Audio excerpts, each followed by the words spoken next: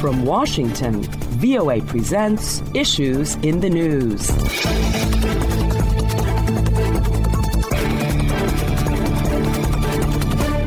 Hello and welcome to Issues in the News. I'm Kim Lewis, and joining me on the panel this week are VOA executive producer Steve Redisch and VOA Midwest correspondent Kane Farabaugh. Welcome, Steve and Kane. Thanks for having me. Glad to be here. Well, here are the issues. China's President Xi Jinping and Russia's President Vladimir Putin set their sights on shaping a new world order as the Chinese leader left Moscow, having made no direct support for Putin's war in Ukraine during his two-day visit. The International Criminal Court accused Putin of war crimes for illegally deporting children from Ukraine, the move which obligates the court's 123 member states to arrest Putin and transfer him to The Hague if he sets foot in their territories, caused outrage at the Kremlin. South Korea said North Korea fired multiple cruise missiles off its east coast, the latest in a series of weapons tests as South Korean and the U.S. forces conduct joint military exercises. The Federal Reserve hiked interest rates by a 0.25 percentage point after numerous failures in the banking sector had prompted some analysts on Wall Street to call for a pause. A grand jury is continuing to weigh charges against former President Donald Trump in connection with the Manhattan District Attorney's probe into the 2016 hush payment to adult film actress Stormy Daniels. Well, those are the issues, and let's get started. Well, Chinese leader Xi Jinping and Russian President Vladimir Putin signed two agreements, one affirming their partnership and one setting out plans for economic cooperation. So, Steve, how is the U.S. and NATO responding to this China-Russia alliance? Cautiously. They're looking at this with an askance eye. There was concern before the meeting that China's President Xi would bring a major peace plan and offer it up, and there'd be a lot of pressure put on the U.S., NATO, Ukraine to basically freeze Russia's gains in Ukraine, have a ceasefire, which would have been very disadvantageous to Ukraine for sure. But in the hours since the meeting, there seems to be a little bit more of a sigh of relief and quite a bit of perhaps concern, certainly a lot of observation that President Putin needed this meeting with Xi much more than Xi needed the meeting with Putin. While there was no promise specifically or publicly that China will be providing weapon systems to Russia, there certainly is going to be some economic advantages to this for China. Russia already provides China with most of its oil, and now more energy is going to go to China. I think there's a lot of observers out there who are wondering, what did Putin get out of this meeting other than the appearance of being backed by China? There are a lot of observers who are seeing this as China perhaps now finishing off the deal and now in a much more powerful position than Russia seems to be in. You know, China has actually tried to negotiate, or at least tried to insert itself into establishing a peace process, whereas the war in Ukraine would come to an end. But one of the biggest problems with the Chinese plan is that it doesn't actually indicate a withdrawal of Russian forces from Ukraine. China's effort, I think, to intermediate or mediate this dispute is problematic in that it doesn't actually do anything that the Ukrainians insist need to happen in order to move forward with starting negotiations that would end that war. But it is trying to be seen as an objective arbiter in the war. And I think that there are some things that happened in the joint press conference. For instance, they both agreed, Putin and Xi, that nuclear war must never be unleashed. And so that in some ways is an antidote to maybe some of the rhetoric that Putin has been expressing over the last several months, at least indicating that he's got the nuclear weapons. But, you know, another thing that was very interesting that happened during this entire summit between Putin and Xi, it hasn't gotten as much news, but it is just as dramatic. The Prime Minister of Japan, Fumio Kishida, he made a visit to Kyiv at the same time that Xi was meeting with Putin. And this is the first time a leader of Japan has visited a country in conflict since the Second World War.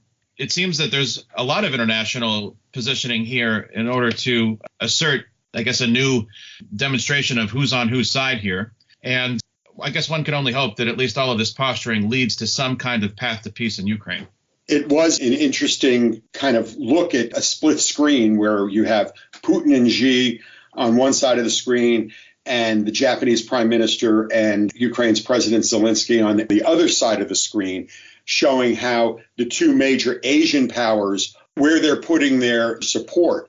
The big issue as far as China's ability to be a neutral arbiter, someone who can perhaps bring this to a close, is understanding what the Ukrainians want. And so far, Zelensky has raised his hand and say, hey, we're over here.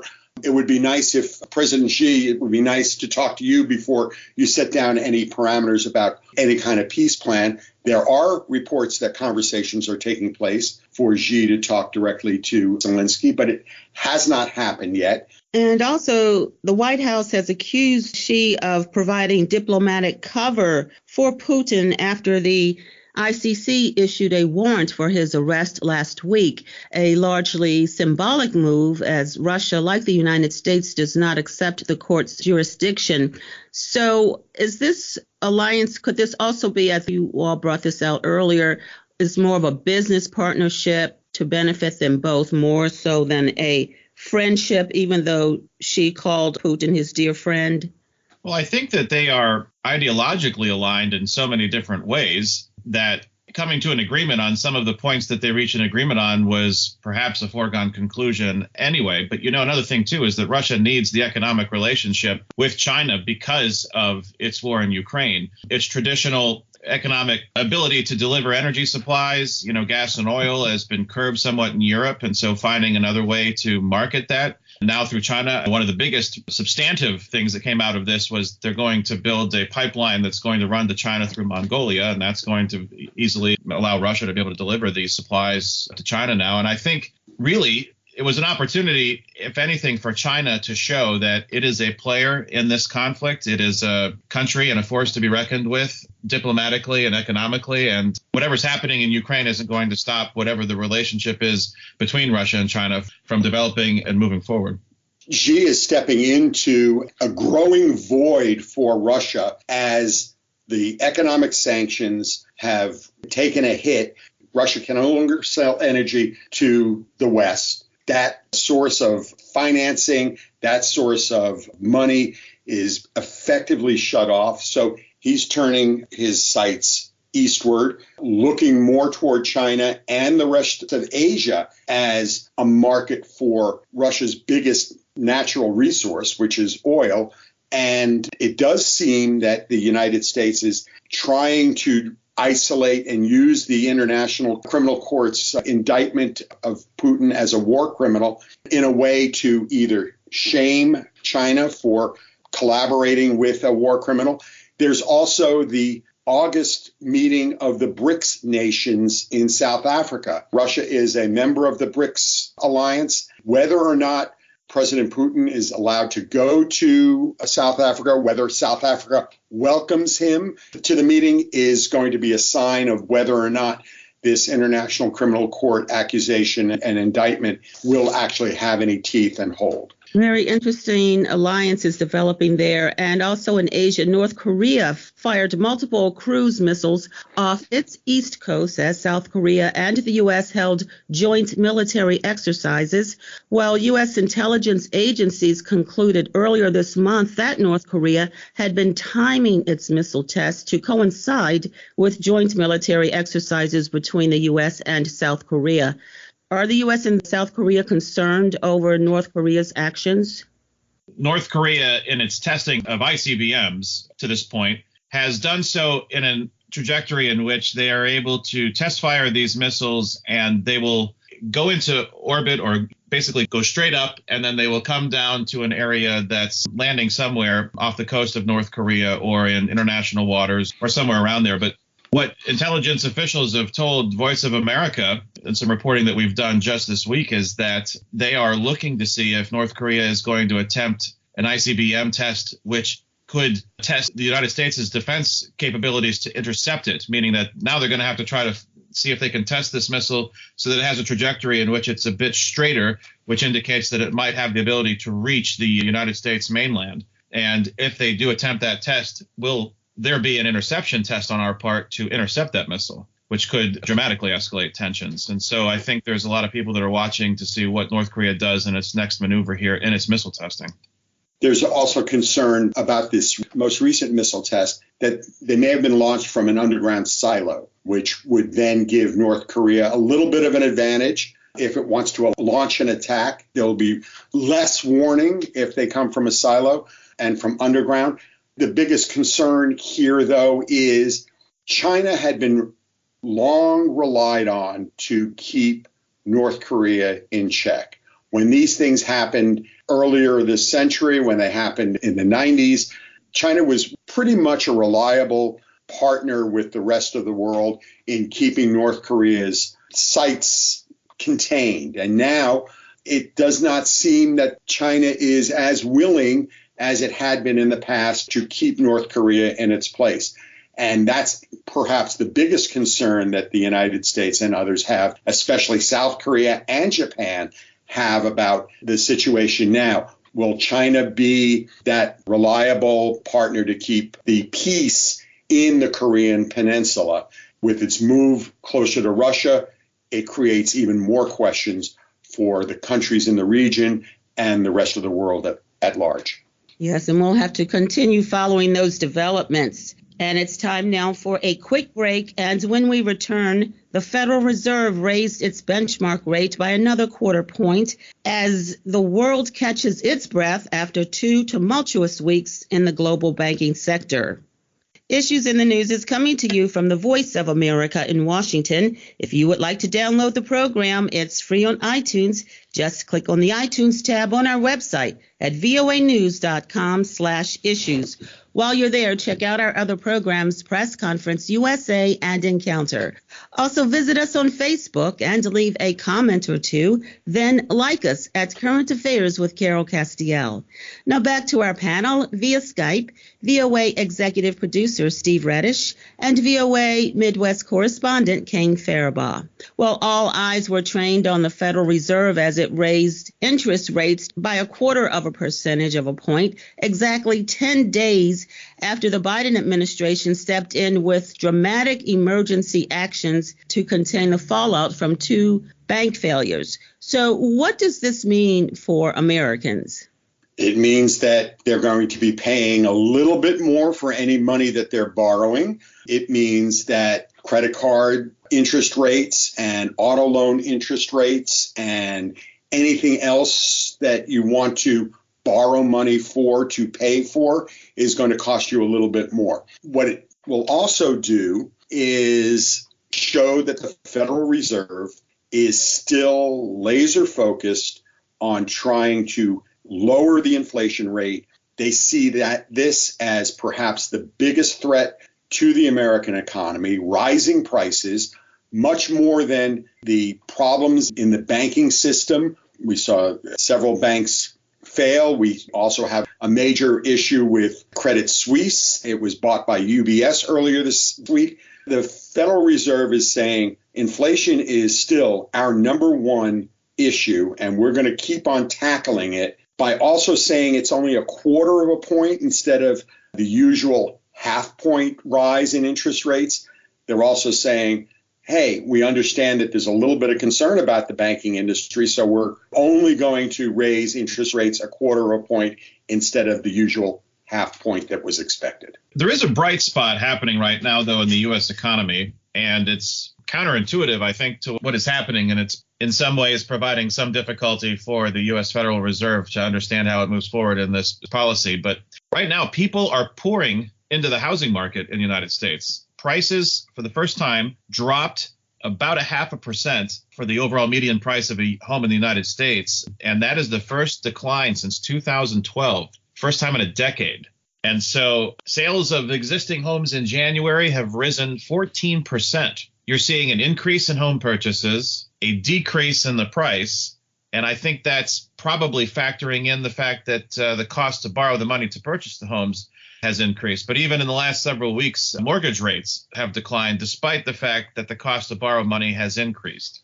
So at least in the housing market, it's showing signs of robustness and promise, while other economic issues kind of play out as the Federal Reserve determines how they move forward with their economic policy. Some very good points that you all have raised, but let's get our last topic in. In the face of his mounting legal troubles, former President Donald Trump has promised to stay the course on his 2024 run for the White House, even if he's charged with a crime. So the question still remains as to whether the former president will be indicted. And right now, the grand jury is weighing considerations.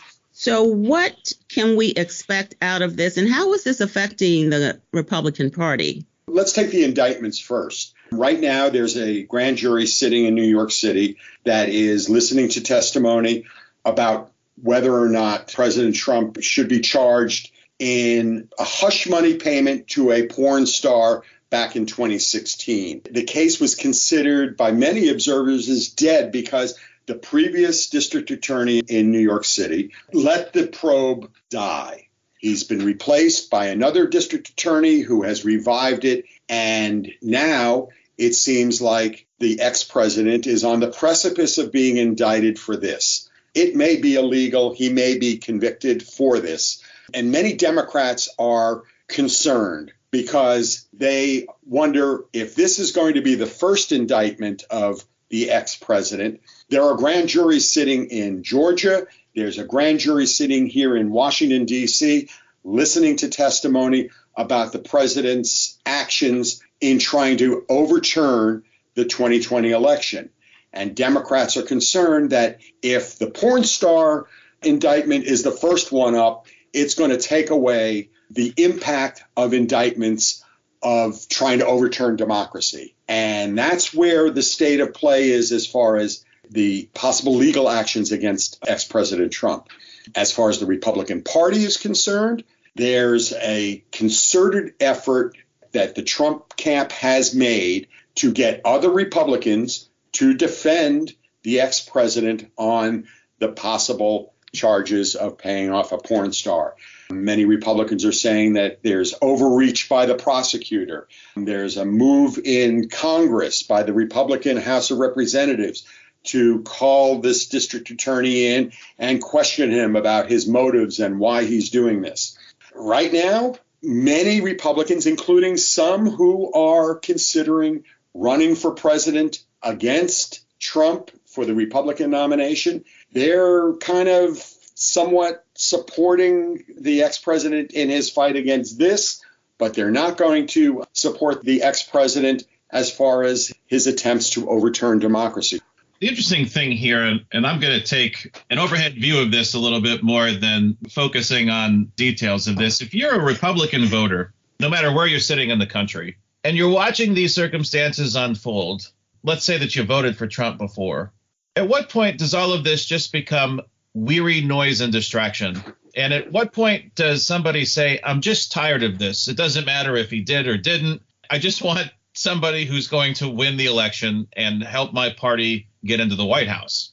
There is growing indication that there is a large sector of the Republican Party that is starting to take that view. While they might defend Trump and look at it as government overreach, he's saddled with this background, and Trump makes this about himself. It's an election about personality, and it's a party that will choose based on Trump's personality. And there's people that are attracted to that personality and they want to support him. And he has hardcore supporters in the Republican base, and they will help him in his primary campaign. But there is a growing sector of the Republican Party that seems to know that they need to have a candidate that can win a general election, somebody who is going to be appealing or at least palatable to people who voted for Biden in the last election. Somebody in the Republican Party who's going to be a voter heading to the polls, not just for primary ballots, but a general election ballot, wants to see is someone who can win, and that is win the general election.